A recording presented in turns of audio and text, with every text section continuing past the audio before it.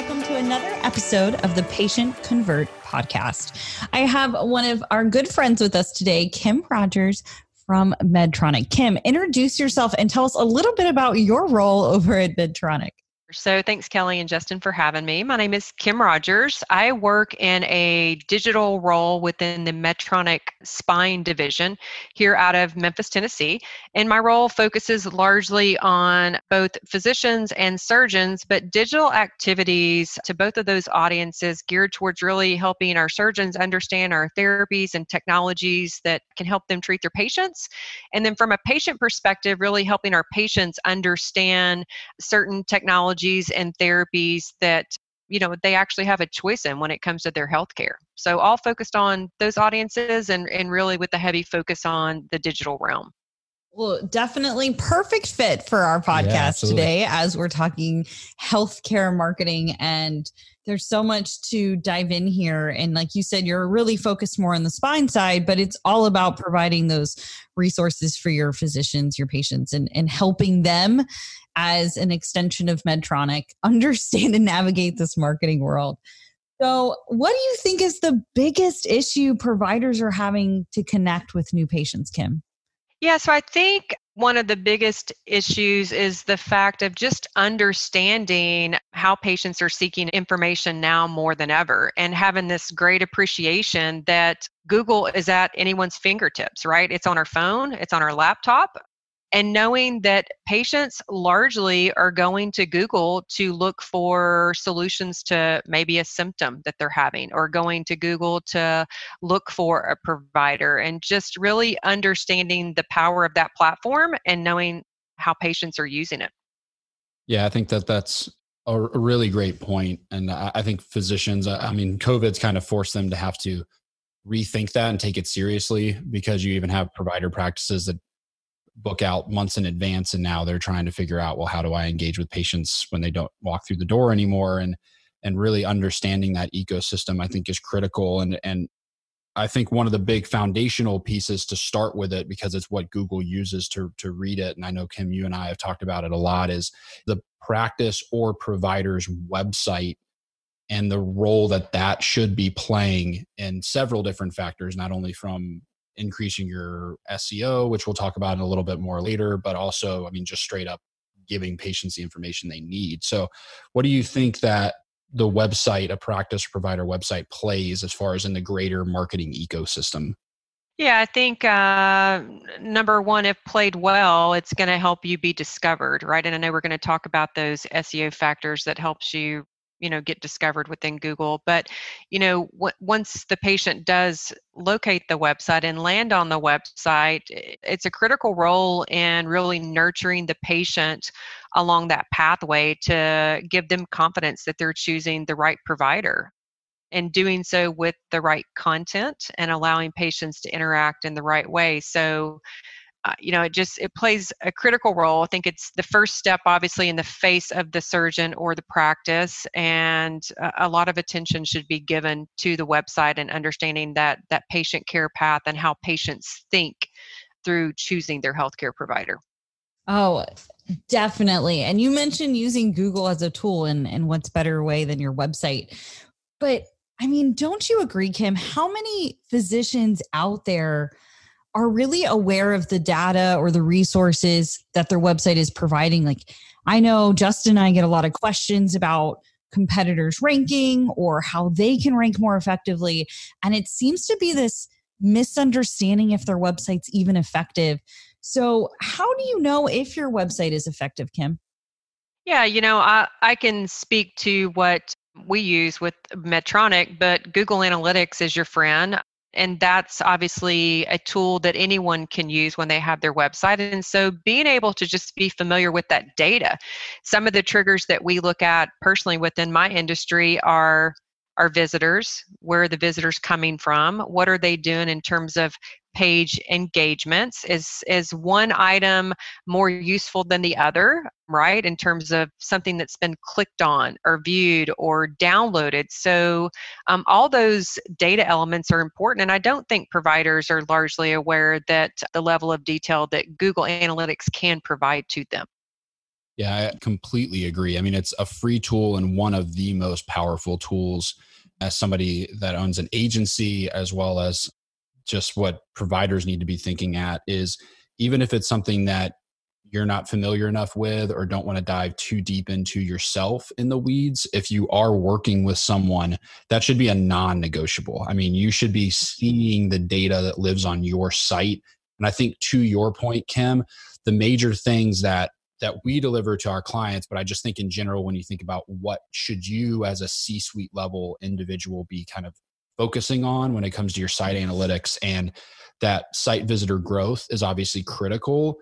But if you don't take it a step deeper, I think it can be a vanity metric that can make you feel really cozy. Like, oh, we have 20,000 visitors on our site. Well, most of them are from Russia. That's right. Yeah. And so really looking at obviously geographical location. And again, without getting too far in the weeds, this is data that's already should be available to you as a practice owner. So either you go exploring and find it, or require that out of whoever you're engaging with. But where are your visitors coming from a geolocation standpoint? Like if you're in Manhattan, you want a bulk majority of your visitors to be coming from a drivable distance to there. And the other side is your important conversion metrics. People booking appointments, people filling out forms, people calling, all of that information, if it's hooked up correctly, should be available to you from a data standpoint. And at the end of the day, as you know, Kim, is getting a lot of eyeballs on your site is great, but it's all about getting patients through the door. And do you feel, Kim, that you are constantly reminding some of these physicians, or maybe it's new to them, is kind of bringing this world of Google Analytics and data to them, that they can feel confused or lost, or maybe things they haven't even seen ever before? Do you think that's something that you deal with a lot in the field? Or do you think physicians are starting to better understand the importance of this data and how often to review it? You know, it's interesting. It's a little bit of a mix, but for the most part, the surgeons that I've spoken with, when someone has come to us and is interested in our patient education resources and driving awareness, and this topic comes up, for the most part, they're unaware. And, you know, I can appreciate why they're unaware, honestly, because they're surgeons, right? Their focus should be on patient care and outcomes, and they're busy. They're seeing people in their clinic and their practice. But once it is brought to their attention that the Google My Business tool is free, right, the eyes start to really lighten up. I think they kind of get, once you're able to explain why surgeon XYZ or competitor XYZ is appearing, you can see the wheels start to turn. And, you know, I always encourage surgeons to really rely on people that have the expertise. I mean, if they're a go-getter and they have the time to dig into all that, that's fantastic. But at least hold someone, like you said, Justin, accountable to providing you with that data, being able to set out a plan of what you want to achieve and go over it. But definitely use the tool, right? Because it's free. Yeah. Absolutely. I totally agree. And I want to pick out one thing, because I think it'll take us kind of into our next thing, is why your competitors are showing up. So we've already talked about kind of the importance that your site plays, but I'd really like to kind of, as a next step, get into, especially we can use a spinal surgeon or their website as a good example through this conversation for obvious reasons, but really want to talk about kind of unpacking that box and taking it down a level of why your competitors or why you are showing up in Google and all of those factors that are at play, and try to really take that. So kind of getting started is really, really simply, what is the first thing that you usually do, Kim, when a provider comes to you and is like, I'd like to improve my marketing when it comes to Google? What is the first thing that you usually do? Yeah, so my first action, and always to them their recommendation, is Google yourself. Like, you almost have to have that state of what I like to call as digital health, because every surgeon is going to come to me with a different background. Some have been in practice in their location for a long time. Some are brand new and they have moved. And so that aspect of really typing in your name, their name, and seeing how they appear is critical to understanding what Google has tagged them and, you know, what has been indexed according to their name. We've seen a lot of opportunity just from doing that simple one-time task, where people coming out of fellowship have totally forgotten that they changed their address, and Vitals or Health Grades or some third-party directory still has their address listed as the incorrect address. So for me, that's always step number one, is just doing a little bit of research.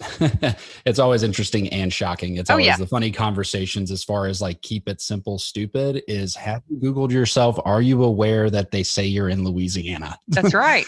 Like, oh my goodness, really? It's like, yep, that was that easy. Just go Google yourself.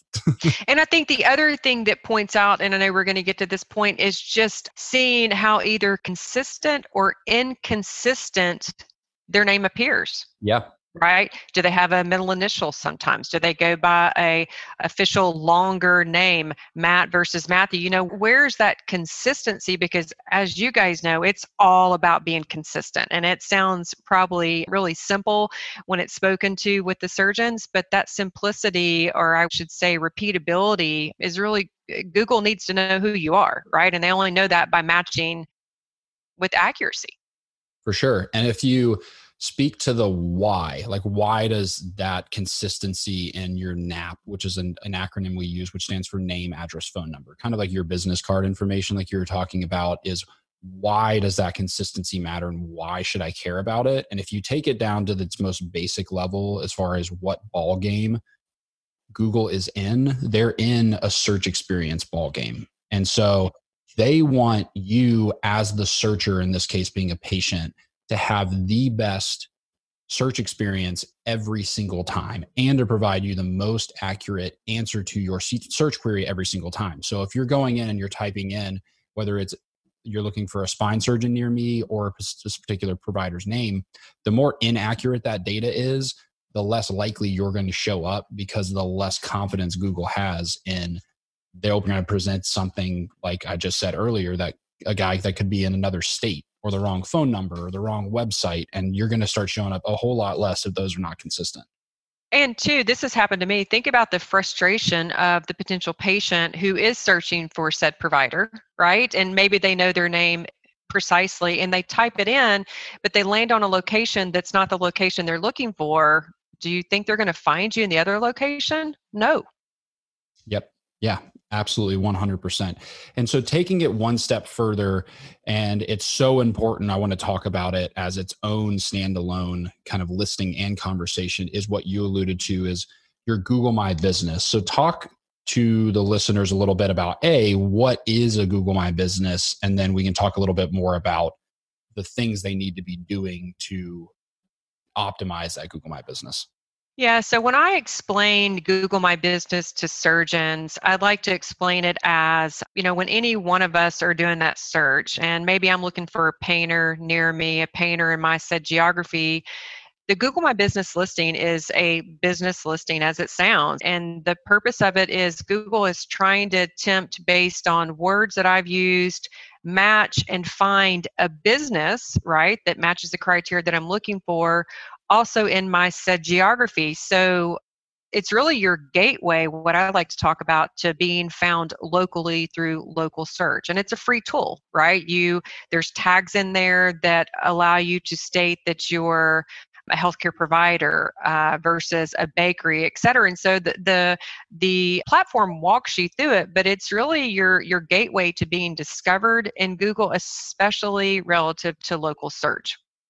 Absolutely. That's 100% right. And I think when you're looking at what matters the most as a provider, so now you know what a Google My Business is, or maybe you already did, but you haven't taken the time to go in and optimize it, and Kim just hit on it, is outside of your kind of name, address information that you need to make sure is 100% right, probably the most important thing if you want to make a dent in local rankings is that category of choice. You want to make a really specific and strategic selection. Most people don't know you can choose one primary category. So say we're talking about spine surgeons, it could be orthopedic surgeon, it could be sports medicine surgeon, it could be whatever you think is a best fit. Then there are up to 4 additional categories. So say you're an orthopedic surgeon that does mainly sports medicine. You would choose your sports medicine doctor as your primary, and then you'd want to do orthopedic surgeon and a couple other categories, because that's going to give you the biggest likelihood of ranking for the most things. So I'd always say is outside of, without getting too into it, outside of just getting your Google My Business set up and claimed, that the next most important thing when you're filling it all out is the selection of your category. Because I've seen too many doctors too many surgeons just either label themselves as doctor or medical clinic, and you're putting yourself into the complete wrong bucket, which is just setting you way back before you ever even get started.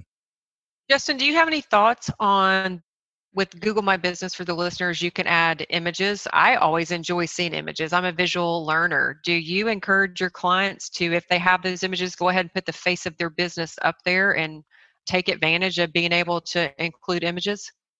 I do. I think a general rule of thumb across the board is the more you can fill out and complete, the better you're going to perform, because Google wants to see whoever it is, if it's your Facebook page or it's whatever it may be, the more complete it is, your LinkedIn profile, all those things, the better you're going to perform. So I think images are really critical. And if you just look at the eyeballs that people put onto images, especially if we're talking about providers are unique in the sense that outside of maybe attorneys, they're like the only ones that can have a person-based Google My Business. You need to get all of your headshot photos. If you've had the luxury of taking patient point of care photos, I get your interior, exterior office photos.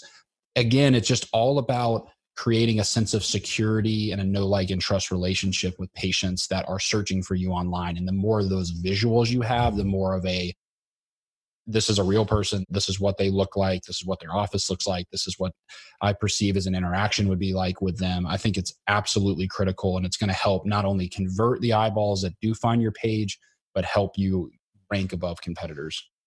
Talk about images. Justin and I were on vacation and we talked about Googling yourself, and we were looking up, was it a restaurant at the beach house? Yes. But this is important for what you guys are saying and how important it is for the images, because even as a physician liaison, I used to Google a lot of physicians and practices and try to find them in the area to go visit. And you would be surprised some of the visions and images that pop up. But on our vacation, we searched for a restaurant, and what was the picture, Justin? Wasn't it of Total Rumble? Because it was from Mexico Beach, Florida. So naturally, the image that popped up was a completely demolished building. It was a wellness center, because you're thinking right. about getting a massage so on vacation. Center. Yeah, and it was a completely destroyed and leveled building. I was like, I don't know if this is what this person is trying to communicate in their Google My Business. But it's good that you brought that Nothing up, says open like a pile of rubble. But your images do say a lot, especially about your practice. And you want to make sure not only it's the correct images, but what do you want your patients to see first? And when we're talking about Google My Business, I know you guys talked a lot about having it accurate, having it precise, and utilizing it to its utmost ability. But you guys forgot to mention reputation. And I know with any physician or healthcare community, reputation can be everything, not only in driving new patients, but even with your outreach efforts. If you don't have a great reputation, if you don't have your patients speaking your praises, you can lose a lot of potential new patients. So let's talk a little bit about why reviews even matter.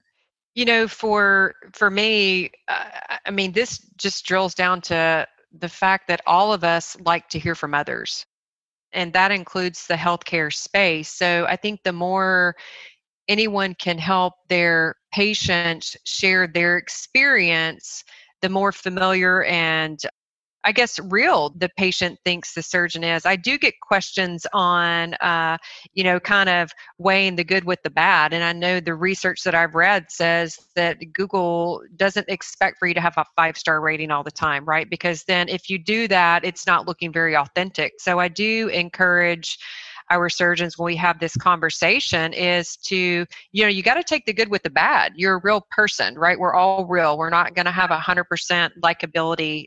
And I think that score, and Justin, correct me if I'm wrong, I think that Google rating score, they want it to be around like a 4.2, right? 5 would be the 5-star, because there's going to be instances when things don't go right. And I think the value of that is proving to the reviewer or the person reading the content of how you reacted to it. We're humans, right? And things are going to go wrong. So reviews to me are very important, because it shows that you're real. It also is an extension of someone else's experience and building advocacy for you. So true, especially with some reviews. I mean, patients are smart. They can help themselves understand a practice better. I know whenever I'm looking at reviews, when I'm looking at negative reviews, it's not necessarily that they have them as much as what is the negative review. Because a lot of physicians and practices, there's things that are out of their control, or maybe just really common negative experiences like long wait times or patients not understanding their insurance policies. So they're a little bit upset about that. So when you're a new patient and you're reading a review about that, it's easier for you to decide if this is an actual patient experience or patient care issue, or maybe it's something a little bit more common to their personal situation that wouldn't be relevant to you as a new patient. So I think that's a really good point that you bring up. It's not about being the perfect surgeon or practice as much as it is about having honest, open reviews. And of course, making sure we're really active in collecting these reviews so that of course we want more positive than negative. But if there is negative, a patient can go through those reviews and better understand if it's something that's going to relate to their care. Yeah. And on top of it, I mean, data just doesn't lie. I mean, it was 70%, I think 3 or 4 years ago. Last year when I did a presentation on it was 80%, and they're saying it's encroaching on 90% of patients look at one or more reviews for a provider or practice before they book an appointment. And that's a most common pushback that I hear that you mentioned is, well, I'm going to just open myself up to bad reviews. And that statistic right there alone should speak volumes from a pros and cons perspective. Is it's too important for you to not do it. And you are getting negative reviews consistently. There is some level of address that needs to occur, whether it's your bedside manner. That's right. Or it's Susie at the front desk or whatever it is. But if you are avoiding it, I tell people all the time, you're just asking to get crushed by your competitors. So then you just got to figure out a solution for it. And knowledge is powerful, right? So the example that you gave, maybe it is Susie at the front desk, and in your review collection, if that is consistent, that's an opportunity, right? But if you ignore that and don't even create the path to either number one, collect them, or number two, read them, you're never going to be able to address what's happening within your practice. So you got to take the good with the bad and have it as an opportunity for improvement, just like bad data. I completely agree. And I think another thing too is, and I've seen a slew of a wide range of success. I always just go back to lean on, if you're going to go through this process of review generation, I think you should lean on some level of sophistication as far as software and using and leveraging the software. I've seen plenty of people that it's just ingrained in them to ask. And because of that, they've generated hundreds of reviews. The reality is it's an afterthought for providers.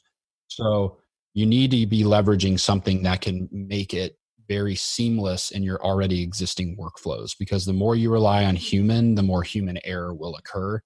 And so leveraging a software that will allow you in a HIPAA compliant manner, because we are dealing with the flow of PHI, is making sure that you can automate as much of that process while being safe and secure to try to get as close to the point of service. So when a patient gets checked out as possible, because if you just simply by asking, you'll be shocked at the number of people that are willing to leave a review that are happy, not unhappy.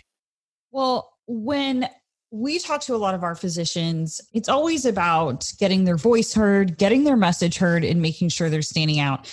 And I know, Kim, you run into all sorts of sizes of practices, physicians from hospital affiliations, huge, large groups to independent spine surgeons. So what do you think as far as these independent spine surgeons or even large spine surgeons can do to create their own voice and stand out in some of these huge organizations? So if they're part of a large hospital group or maybe just part of a mega practice, what are great ways marketing wise that they can get their voice out there?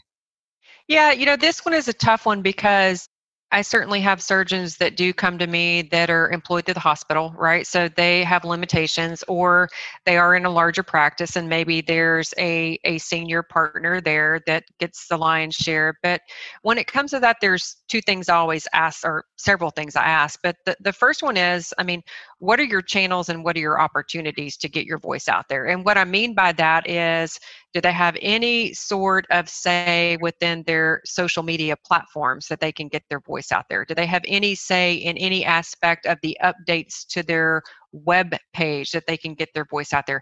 Can they add a video to their web page? Sometimes it's a matter of adding more information and helping people understand who they are, but those are some of the things that I go to first. And if the surgeon is able, and sometimes they are, I encourage them to create their own website that obviously points back to, especially if they're employed through the hospital, that points back to the institution of where they practice, and get their voice out that way on their own. And of course, acknowledge the hospital.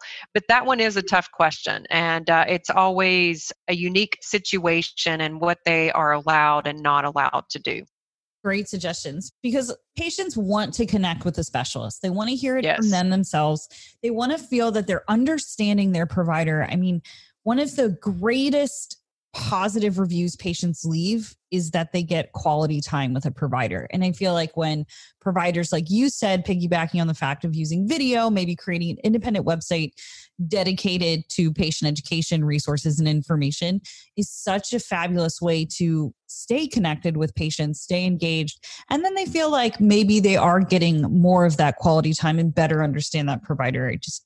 I couldn't agree more. And I think it is key because Kim, you even more than we do get approached a lot about physicians kind of fighting to get their head above water and make their own space and their own thought leadership. And a lot of times it's just simply the conversation of, have you even asked? Like, I can't help you unless you help yourself by asking what we can and can't do. Because if there's no documentation on it, then the world's our oyster. If it's like, you can't do anything but post videos on your LinkedIn, okay, we'll work with that. We'll figure it out. Right. We get asked it so much, so I couldn't imagine a large hospital ecosystem isn't just fielding that question every week. So most of them already have guidelines and protocols and what you can and can't do is in place. It's just simply go ask them. So that way there can be a plan built around what is available to you from a resource perspective. And invest in it. Yeah, I agree. And one of the things I recently brought up with the surgeon, we were kind of struggling in this topic, was I encouraged this particular person to figure out if they could group, and you'll know where I'm going in a minute, if they could group the patients that they saw and the conditions that they saw by season. And what I meant by that was, if I go back to the days of working in the hospital, I first started out as an x-ray tech. In the fall, when school started, football season started, we would always have a Friday night influx of these players getting hurt, right? Yeah. And so when I gave that analogy of football season, high school kids coming in with injuries, deer season is fixing to be upon us, deer stand injuries, et cetera, et cetera, et cetera.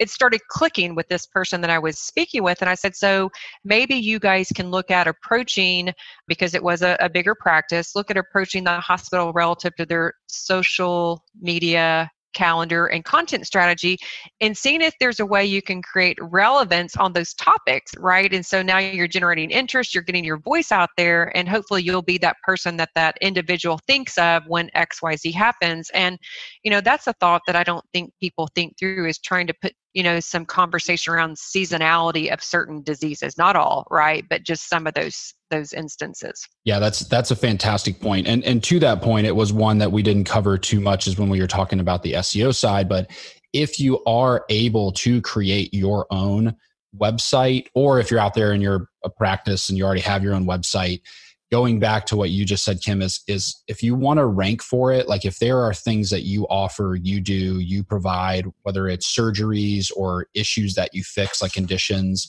those kind of things, if you want to rank well for them, and I say this at a 30,000 foot level, you need a page for them. Like, Google's looking for that specific content. And if you go do a search for knee replacement specialist near me or spine fusion near me, that local 3-pack, that Google My Business that we were just talking about, you'll literally see it in action, because it'll say their website mentions whatever it is you were searching for. And that's a direct correlation between what Google's finding on your site and what they believe it is you do. And that correlation can never be made if you don't have really good, thorough, focused content on those things that matter the most to you as a surgeon. Absolutely. It's interesting because I recently had a call with a surgeon, and as I said before, I went online, did my research, and, kind of had a feel for who he was, definitely looked at the website, value propositions, et cetera. But when I got on the call, I discovered this particular person was treating patients and adults, but the website didn't depict that at all. And so I think that that component of making sure that your website visually speaks to not only those conditions and treatments, but what you do is so important, right? Because we all just have that first glance and want to know that we've arrived at the right spot. So Oh, absolutely. That is super critical. Don't fall prey to the dreaded bulleted list of what you do. You can take it a step further. Don't do it. Stay away from it. right.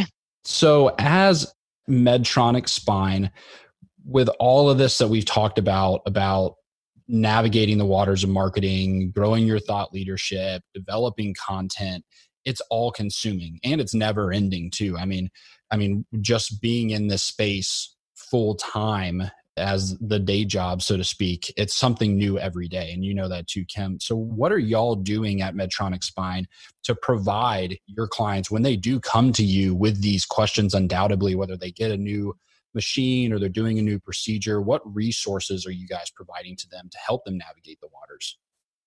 Yeah, so I mean, all of our, if you think about like our larger investment capital purchases, our high price tag items, those come with, if you will, I say come with, that we create hospital marketing kits around those level of purchases.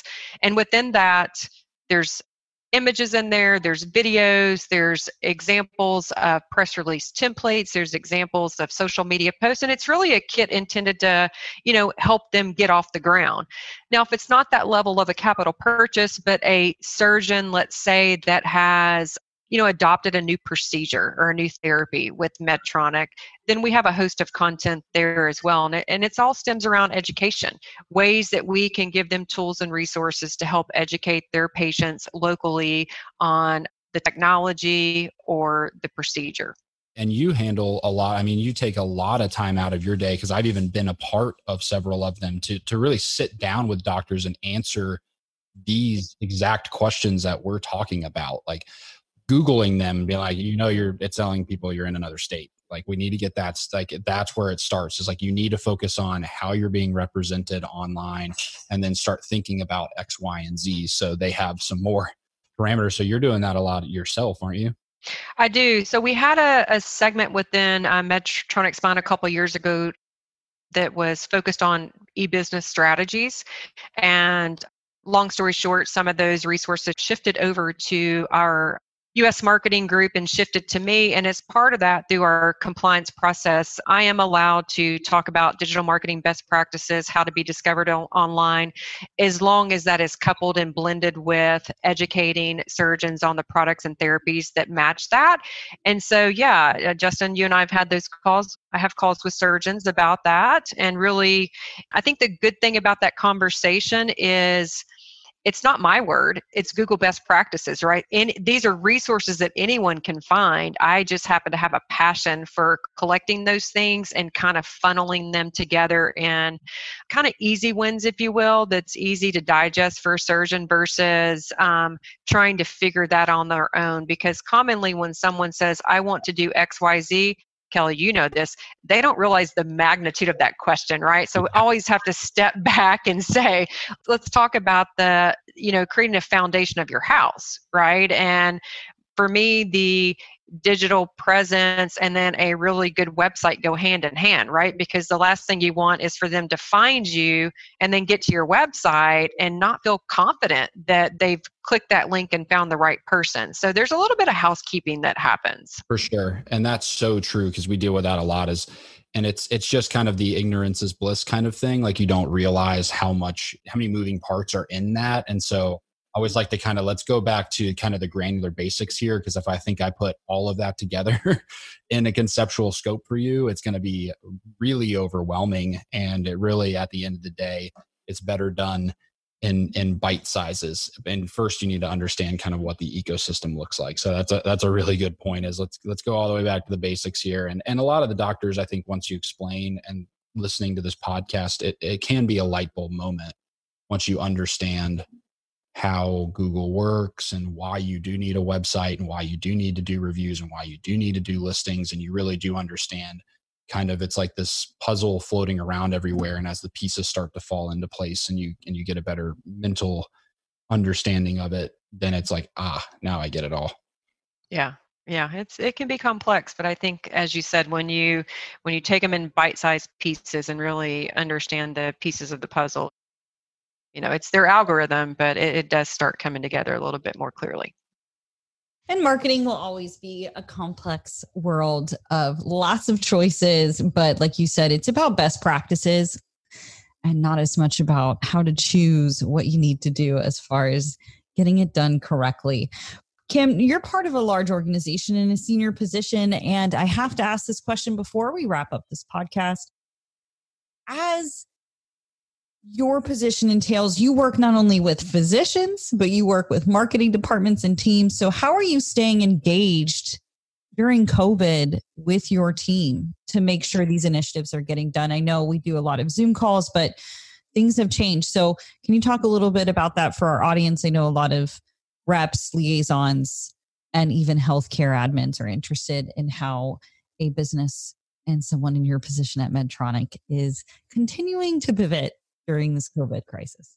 Yeah, so there's definitely for us no shortage of Zoom meetings and WebExes, whichever is your preferred platform. But one of the ways that I would say that we stay connected is we have standing meetings. So we personally, our group has a communication meeting every Monday. And so we really look at what's coming ahead for the week. We also have been utilizing Microsoft Teams, right? So that we can have all of our content there pulled together and really strategize from that perspective, especially when it comes to projects. And then, from a personal perspective, I just think we like each other. So we don't hesitate to pick up the phone or send a text message just because we truly do care about each other. But yeah, no shortage of Zoom meetings, definitely a lot of use of technology, and really just continuing to pick up the phone and call each other and make sure that, everyone still is in good mental health. Well, that's good advice. It's all about just staying as connected as possible. So thank you so much for joining us today on today's episode. And thank you, Justin, for joining us as well. Yeah, thank you so much, Kim. We really enjoyed having you. I know the listeners are going to get so much out of this, is hearing it from your side and all of the conversations that you have on a daily basis with surgeons and the questions that they're asking and the things that really matter the most to them. So thank you so much for giving us some of your time. Well, thank you for having me. I appreciate it. Thank you for listening to today's latest episode of the Patient Convert podcast. Don't forget to subscribe and review on your favorite podcast platform. We are on Apple, iTunes, Google, Stitcher, and Spotify, or you can sign up to receive the latest episode via email. Just check it out on my agency website or my personal website. And if you are looking for more amazing healthcare marketing information or just to engage, check us out at Entropy.com. And for any of my amazing physician liaisons out there interested in growing their physician referrals or learning the strategies that it takes to build highly engaged physician referral networks, check out my website, kellyknott.com, where I have free webinars, free downloads, and of course, my online physician liaison training course, Physician Liaison University. And as always, I'm a huge believer in connecting, engaging, and supporting one another. And the best way we can do that is networking. And I always connect with you guys on social media. And one of my biggest social media platforms is LinkedIn. So feel free to connect with me there on LinkedIn or Instagram or Twitter at Kelly Knott. And thank you guys again for listening to the Patient Convert podcast with your host, Kelly Knott.